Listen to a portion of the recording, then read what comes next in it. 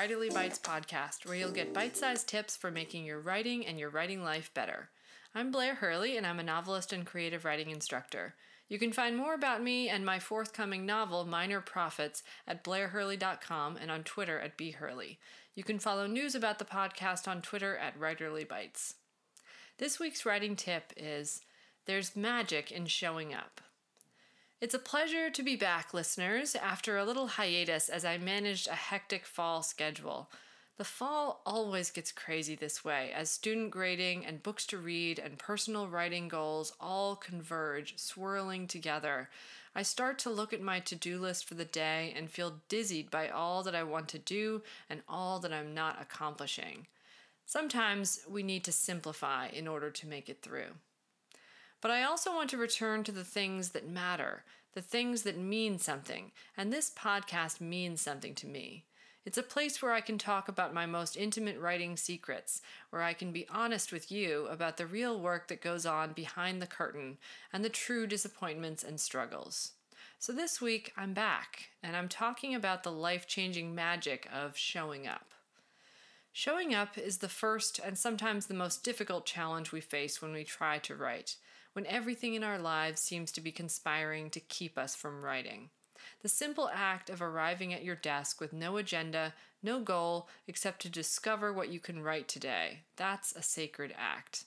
It's so hard this time of year, but it's also crucial for writing success, to find ways to stay connected to your writing, even when the story might feel like a boat straining on the end of its rope, ready to drift away into a featureless fog.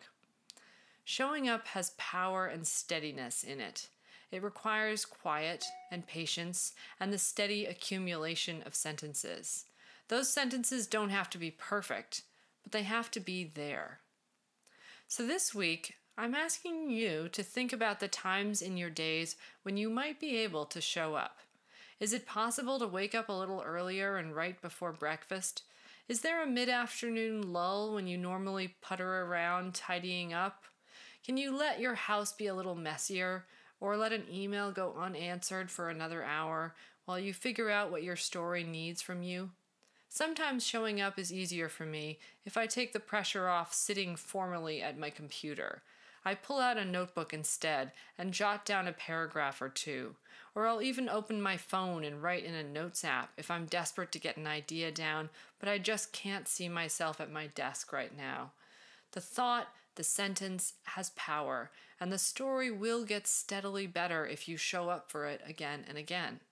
That's the real trick of it, of course, appearing again and again for the story that needs you to tell it. It's important to set up your writing routine so that it's not a lucky flash of time in an unusual week. It's not always the time of day when you're exhausted either. It has to be the time of day that you're ready.